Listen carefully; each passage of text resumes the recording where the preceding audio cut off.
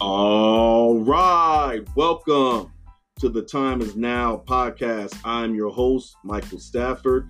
This week we'll speak about the Lance Armstrong doc. And MJ is the GOAT, but is he the GOAT of business?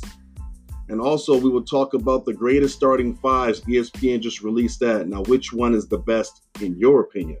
We'll speak about all these different things and more. Thank you for listening, and I'll see you on the other side.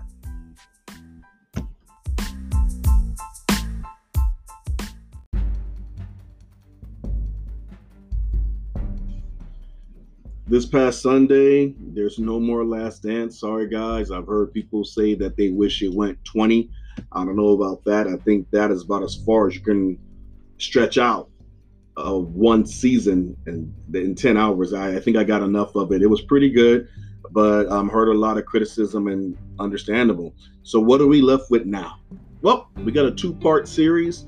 The 30 for 30 Lance Armstrong documentary. It's pretty good, actually.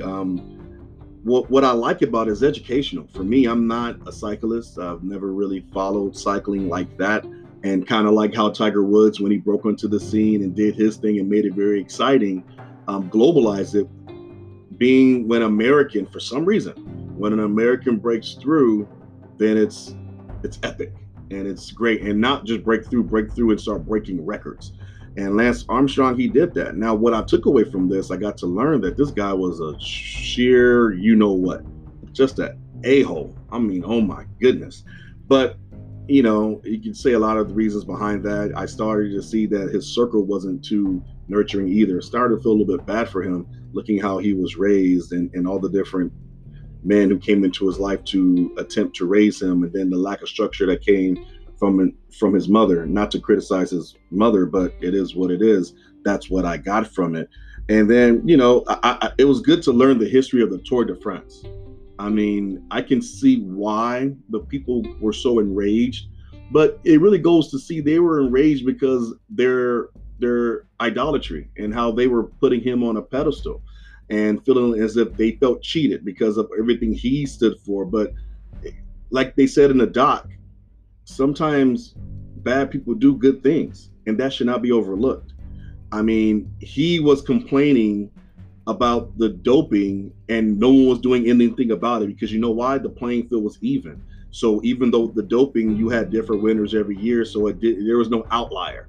But then when this man beat cancer, testicular cancer, comes back at an older age, not that old, but when he was dominating, he was like 15, 16, 17 years old. And he became pro around 2021. So as a decathlon and so forth, they talk about all that. But he was just such a dominant figure. And then he beat cancer, then comes back and wins the Tour de France, which is by far, they said it's like running a marathon 20 days in a row. That right there was, I didn't know that. So it was just amazing to get that tutorial and that background. But for him to come back, like I said, and be dominant after, being at an older age as he was and beating cancer, it was the outlier. But see, this is the thing. He was only doing what everyone else was already doing. So it just really, I don't feel like it should be, his legacy should be tarnished because he was leveling the playing field for himself. He was just showing you that if everyone was clean, he will be dominated, even after cancer. What you think about that? All he was doing is leveling it. So by him being so dominant, they had to go in and start investigating and looking into all the different things and the drug EPO and whatnot. But all it really did was remind me of Barry Bonds and how the hypocrisy of it all, because he was in the era of people, it's not called doping, but the steroids era is what they call it. And for him to be blackballed, and the thing that's crazy, they never proved Barry Bonds guilty. They have no shred of evidence except for the physical, the eyeball test. The guy's head was the size of a doggone basketball. But when you see those different things and you see that he starts breaking records left and right, then people want to be up in arms. But all he was doing is leveling the playing field of the Sosas and McGuires of the world. And that brings me to the next thing. I can't wait till this 30 for 30 concludes. Not that I'm wanting to hurry to be concluded, but they're going to do other 30 for 30s that are on the horizon. And one of those is the Long Gone Summer, which highlights Sosa and McGuire. that to me, I'm as a novice baseball fan, that was the highlight. That was the exciting era for me. Because when Gibson did the home run and the fist pump, as I'm in Los Angeles and I am a Dodgers fan, that's what got me to actually start watching the sport back in '88 as the Lakers were on the top and the Dodgers were on the top, and it was just a great time to be an LA fan. The steroids era as an adult was the time for me. And just that battle back and forth was amazing. So I can't wait to see how they illustrate that. And also, too, Be Water with the Bruce Lee 30 for 30 that's approaching. That will be after following this series with Lance Armstrong. Can't wait. I have all of Bruce Lee's films, and I'm a huge fan. And just really can't wait. So we'll talk about that as they come up from the weeks to come, and then obviously next week we'll talk about the conclusion of the Lance Armstrong doc.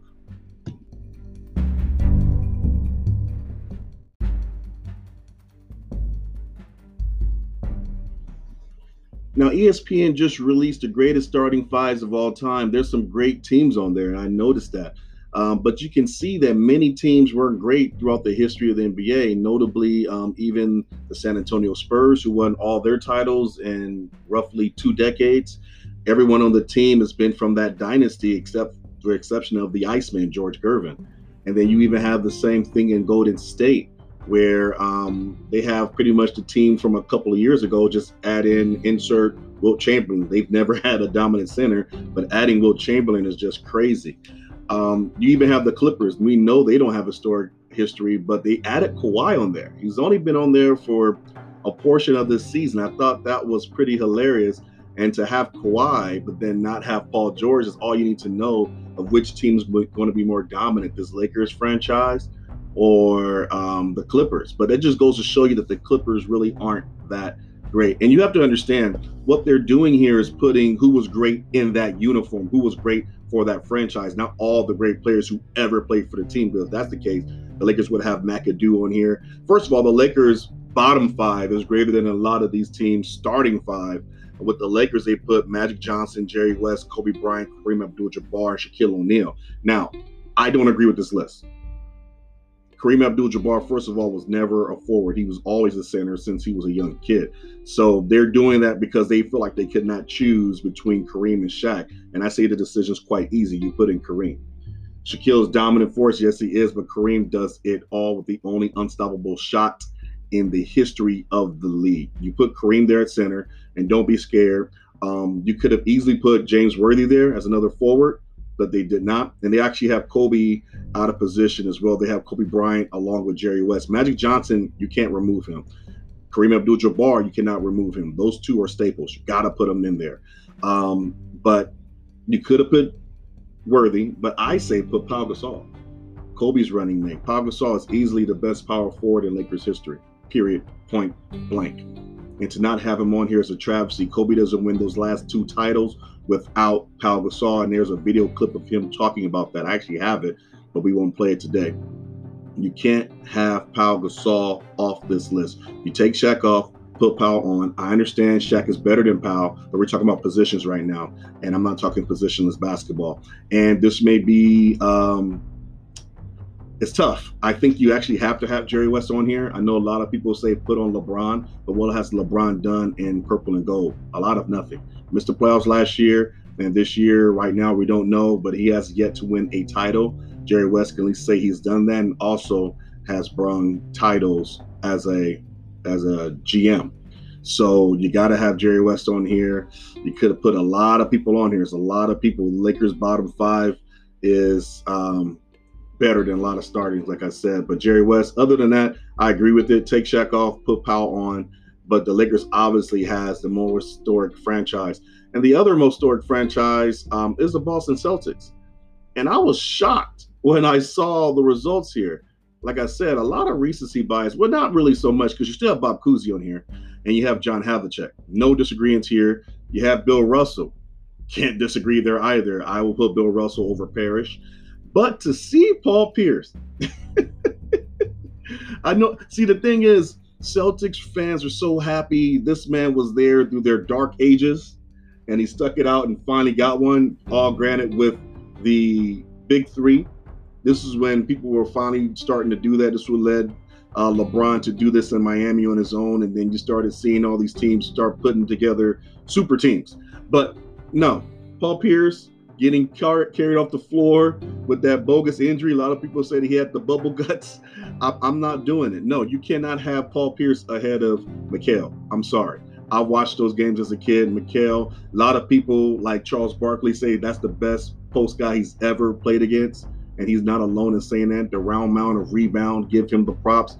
I'm going to give him the props too. That's a travesty. You got to take him off. But there's other teams, a lot of players making several teams like LeBron again with Cleveland and also Miami. You got Will Chamberlain with the Sixers and also with the Warriors. You got players all over. KD's with OKC and also with the Warriors, which is also recency. That goes to show you their history isn't that great. So it's pretty cool to see this list and how it all breaks down and just how great these players are who've moved from teams to team. And yeah, man, it was really fun to do these things. But I think number one, the top team is the Lakers. But when I'm looking at this now and I see the Lakers on here and I'm getting all this good vibes from the good old days of Laker Nation, there was a tough time in our history that happened years ago this weekend. I believe it was 1985, and that's the Memorial Day Massacre.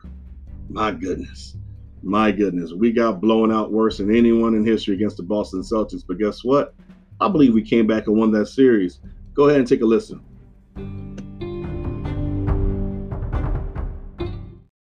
The Celtics and Lakers rivalry was the perfect drama for a nationwide audience. Okay, now take 4 again, John.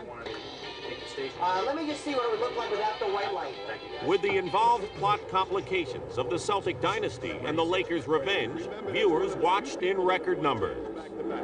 So Larry Bird's injury, of course, is number one, but the Celtics certainly have more problems than the Lakers. And for more on that, let's go back upstairs to Brent. Okay, now take 4 again, John. So we are set to begin now. It is game 1. We are down to the magnificent 2. It's the Lakers and the Celtics coming up on CBS. Interest was building. Before the Celtics and Lakers would grind elbows, they had to square off against a different kind of opponent. Pre-game tension. It affects even the most seasoned athletes. For the Lakers, it was a tough battle amidst Boston's zealous supporters. The Celtics had their own case of the warm-up jitters.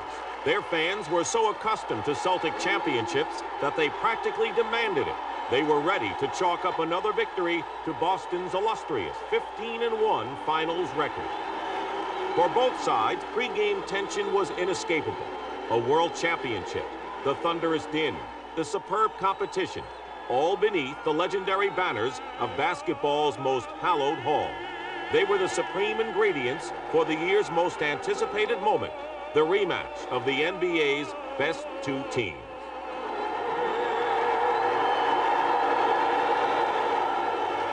No team has won back-to-back championships since the Bill Russell Celtics, a legacy Larry Bird hoped to revive. Bird was one of 5 championship MVP winners on hand. Another was Magic Johnson, who vowed to redeem himself from last year's poor showing. But in a series highlighted by star-studded lineups, Game 1's pace setter didn't even appear on the marquee. Danny Ainge, the greenest of the Celtics starters, took over as Boston's floor leader. Last year, Ainge watched his predecessor, Gerald Henderson, riddle the Lakers with timely outside shooting. Now it was his turn to be dead solid perfect. Ainge's 15 first-quarter points boosted the Celtics to a comfortable and seemingly effortless lead.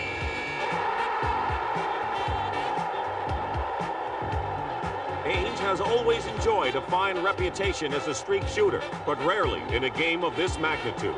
His performance was convincing and slightly unexpected. Kareem Abdul-Jabbar's was simply unexpected. As the Lakers customarily do during an opposition's hot streak, they turned to Kareem to provide stability. But Kareem was wobbly at best. Robert Parrish threw Kareem's low-post offense completely off balance. It was remarkably reminiscent of Game 1 in the Philadelphia series when Parrish dominated Moses Malone. Kareem's game looked flat, and his hustle was closer to a 4-tire blowout. The Lakers were taught a first-half lesson in humility, led by Parrish's mastery over Kareem. The future Hall of Famer turned in his worst game as a playoff performer, enabling Boston to establish a championship record of 79 first-half points. And if that wasn't enough, the Celtics were thirsting for more. Casey Jones wanted to keep his team sharp. He inserted Scott Wedman, who promptly took over where Ainge left off. The sharpshooting swingman connected on all 11 of his field goal attempts, including an incredible 4-for-4 tally from three-point range. Wedman exemplified Boston's day of perfection. For all the glorious games played in Celtic history, Boston had never enjoyed a game quite like this. The Celtics' 148-114 win marked the greatest margin of victory ever in an NBA Finals contest. Celtic delirium captivated the Garden. Even loyal Laker fans had to acknowledge this awesome display of basketball might. But the Lakers themselves were not ready to throw in the towel. They would have to come back from a Memorial Day massacre, and Casey Jones knew it best. This was a whipping, and they're going to come smoking and burning, and this is going to be a motivating point for them for the next ball game. So come Thursday, we know we're in deep trouble, and we have to come out and try to match the intensity that they're going to come out with. They were going on all cylinders, and they were primed and ready for the first home game, and they deserve a lot of credit. We'll be back, you know. If a 7-game series can be decided in one game, then it would be over with, but there's going to be 6 more basketball games. Everyone, let's take a quick break. Today is May 26th. We want to give a special shout out to some birthdays out there. First, Lauryn Hill. She's 45 today. Lenny Kravitz is also 56. And WWE wrestler Alberto Del Rio. He's 42 today. I want to say God bless all of them and many more continued birthdays. And just thinking about this weekend and birthdays and just life, Kobe Bryant's baby girl, Coco, she just took her first steps. Saw it on Instagram over the weekend. Just a delightful thing. And just to know that Kobe is not here and she will never really get a chance to know his daughter is somber. So let's go ahead and celebrate life while we can, okay? Now back to the show.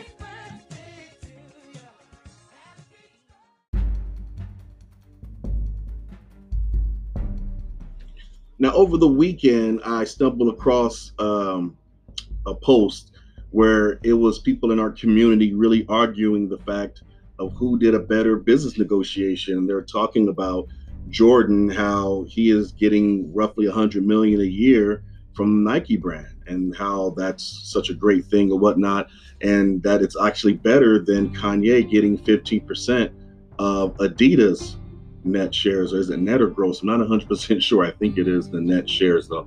And a lot of people, I'm talking about over 70%, were saying that Jordan receiving that constant 100 million was adequate. But actually, looking it up, he actually made immense over 130 million. But Nike, the Jordan brand, sold over $3.1 billion last year. So by Jordan receiving 130 million means he received about 4.2%. And Kanye's getting 15%. Well, many will say, okay, well, that's still pretty decent. Well, Adidas, they made over 1.91 billion total last year. And if you do that conversion, that's in euros, okay? And when you convert that into US dollars, that's over $2.148 billion. Now, by doing that math of Kanye getting 15% of that, he made over $322 million from having that 15% share, which you can see is roughly 3 times more than Michael Jordan. Now, Jordan is a billionaire and he's the owner of a team and all those different things.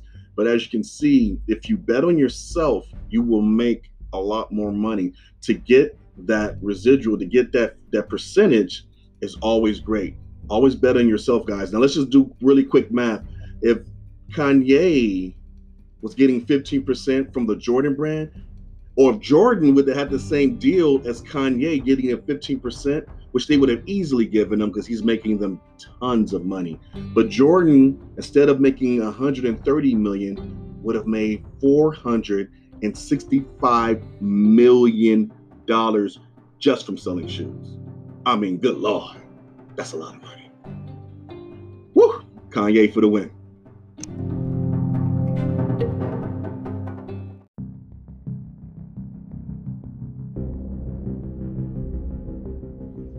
Last Friday, Joe Biden was on the Breakfast Club, and this is what he had to say. Listen, you got to come see us when you come to New York, VP Biden. I will. It's a long way until November. We got more questions. You got more questions, but I tell you, if you have a problem figuring out whether you're for me or Trump, then you ain't black. It don't have nothing to do with Trump. It has to do with the fact I want something for my community. I would love to see. Take a look at my record, man. I extended the voting rights 25 years. I have a record that is second to none. The NAACP has endorsed me every time I've run. I mean, come on. Take a look at the record. You know, I've been critical of you. I have a few things I want to talk to you about today. I know you have. Yeah. You don't know me. No, I don't. That's why I want to get to know you today. I want to talk to you about mostly black stuff. I get overwhelming support from the black leadership, young and old. Every poll shows me way ahead. And black people saved your political life in the primaries this year. They have things they want from you, and one of them is a black woman running mate. What do you say to them? What I say to them is that I'm not acknowledging anybody who is being considered, but I guarantee you there are multiple black women being considered. We've seen it more clearly now. In a black majority county, they're 6 times more likely to die in a pandemic than a white county. They're disproportionately uninsured in the African-American community, disproportionately make up the essential jobs that they can't do at home. They're risking their lives every day. Enough's enough. What's something that you always carry with you? Hot sauce. Really? Yeah. Really? Are you getting information right now? Hot sauce. Hot sauce in my bag, Swag? Hot sauce. Really? Yes. Now, listen, I just want you to know, people are going to see this and say, okay, she's pandering to black people again. Okay. Is it working? Yeah.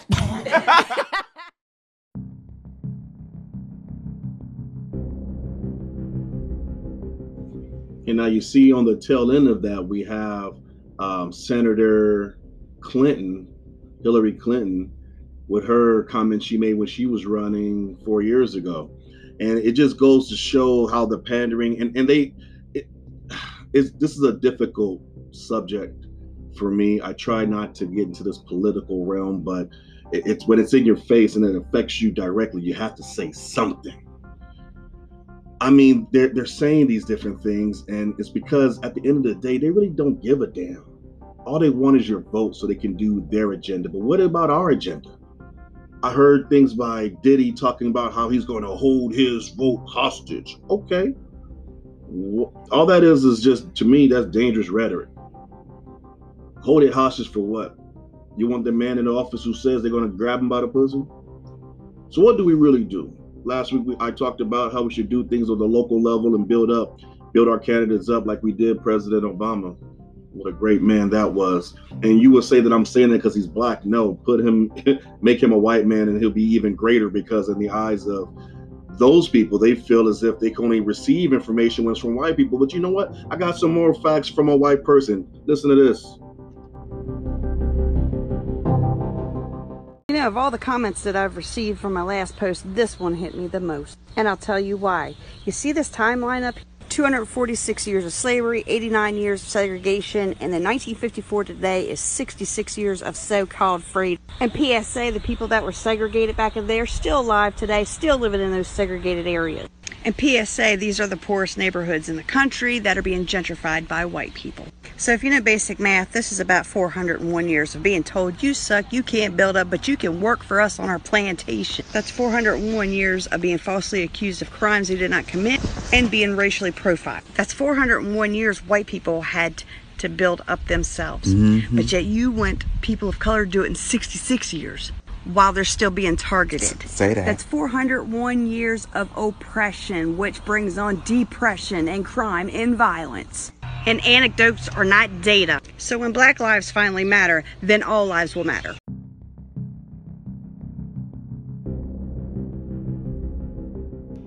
Now, you see, those were facts, but it's just funny that if it comes from one of us, then it falls on deaf ears. And it's just, the race card. Well, it's not a card. It's just the hands you were dealt. You guys only seem to listen when it comes from one of y'all. Like I said before, remember a time to kill. See, these differences, these issues don't really seem to be going away no time soon. So what do we do right now? We've never had more Black millionaires and billionaires in the history of the United States of America. So let's speak with our dollar. When I'm looking at the things that are going on in the collegiate realm, and they're still trying to have our collegiate athletes, quote unquote collegiate athletes, march onto the field of play in the ultimate contact sport, and want to go ahead and try to capitalize on them and use them as guinea pigs for this whole thing we call COVID-19. I say, do they really give a damn about our children, about us? They're not paying them a dime, and they want to go out there and parade them on the field and risk them. My thing is this: if you're not opening it up to schools, these are student athletes, you should not open up the field. It should not occur unless you're going to pay them. Let them make the decision. You can't do that. And I don't feel that is right. So with that, I'm thinking to myself, with all these Black billionaires and millionaires, why can't we just start to invest in HBCUs, historical Black colleges? Why not? When my daughter's of age, I'm definitely going to try to veer her that way. Now, I can't force her. If she gets a scholarship somewhere else, we have to really consider that. So I am putting together her college fund as we speak. But what I'm saying is, why can't we invest in those schools? Why can't all these top collegiate athletes? I know they fear, they think they have to go to one of their schools. You got to go to the SEC. You got to go to the Pac-12. You got to go to the Big West. You got to go to all these top conferences. But you don't have to. If they all stand together and go to a historical Black college and boost those programs up, and the Jay-Z's and the P. Diddy's and the Dr. Dre's and the Oprahs of the world and the Tyler Perry's of the world can come together and funnel money those ways to those programs. And by all the top collegiate athletes going there, that'll be a huge change, a huge economical shift. And I think that'll be great. Even better so for the basketball programs. Because right now, you're going to have the one and done's going to be over. Now what? What are you going to do? All those top guys, it's not like you guys are going to get any going to be one and dones or even 2 year and out. Why not go to HBCU? If you guys do anything like they did in Michigan with the Fab Five, imagine the Fab Five at Morehouse. Imagine the Fab Five at Grambling. My goodness. How amazing. They'll be undeniable. You will have to put them on television. And even if you didn't, there are people who will still draft you because the NBA is going to want the top talent. Period. You see that happening all the time. Kawhi Leonard went to Fresno State. Where did Pippen go again? Central Arkansas? Come on, man. You will get drafted. You will get seen. Go out there and do your thing. Bill Russell went to San Francisco University. Come on, guys. It happens. But you have to take that stand. Let your dollars work for you. Start becoming lobbyists and lobby for the people that you want. Start them at the lower levels. But we have to make a move. The time is now. This has never been a greater time to affect things. We're in the information age. The information is right there for you to do it. These schools will take you happily. But we got to make a move. Quit giving them our money. Quit giving them our energy. Y'all going to do what you want. But I'm going to tell it like it is. Like that and always like that. Until next time, I'll see y'all later. Time is now.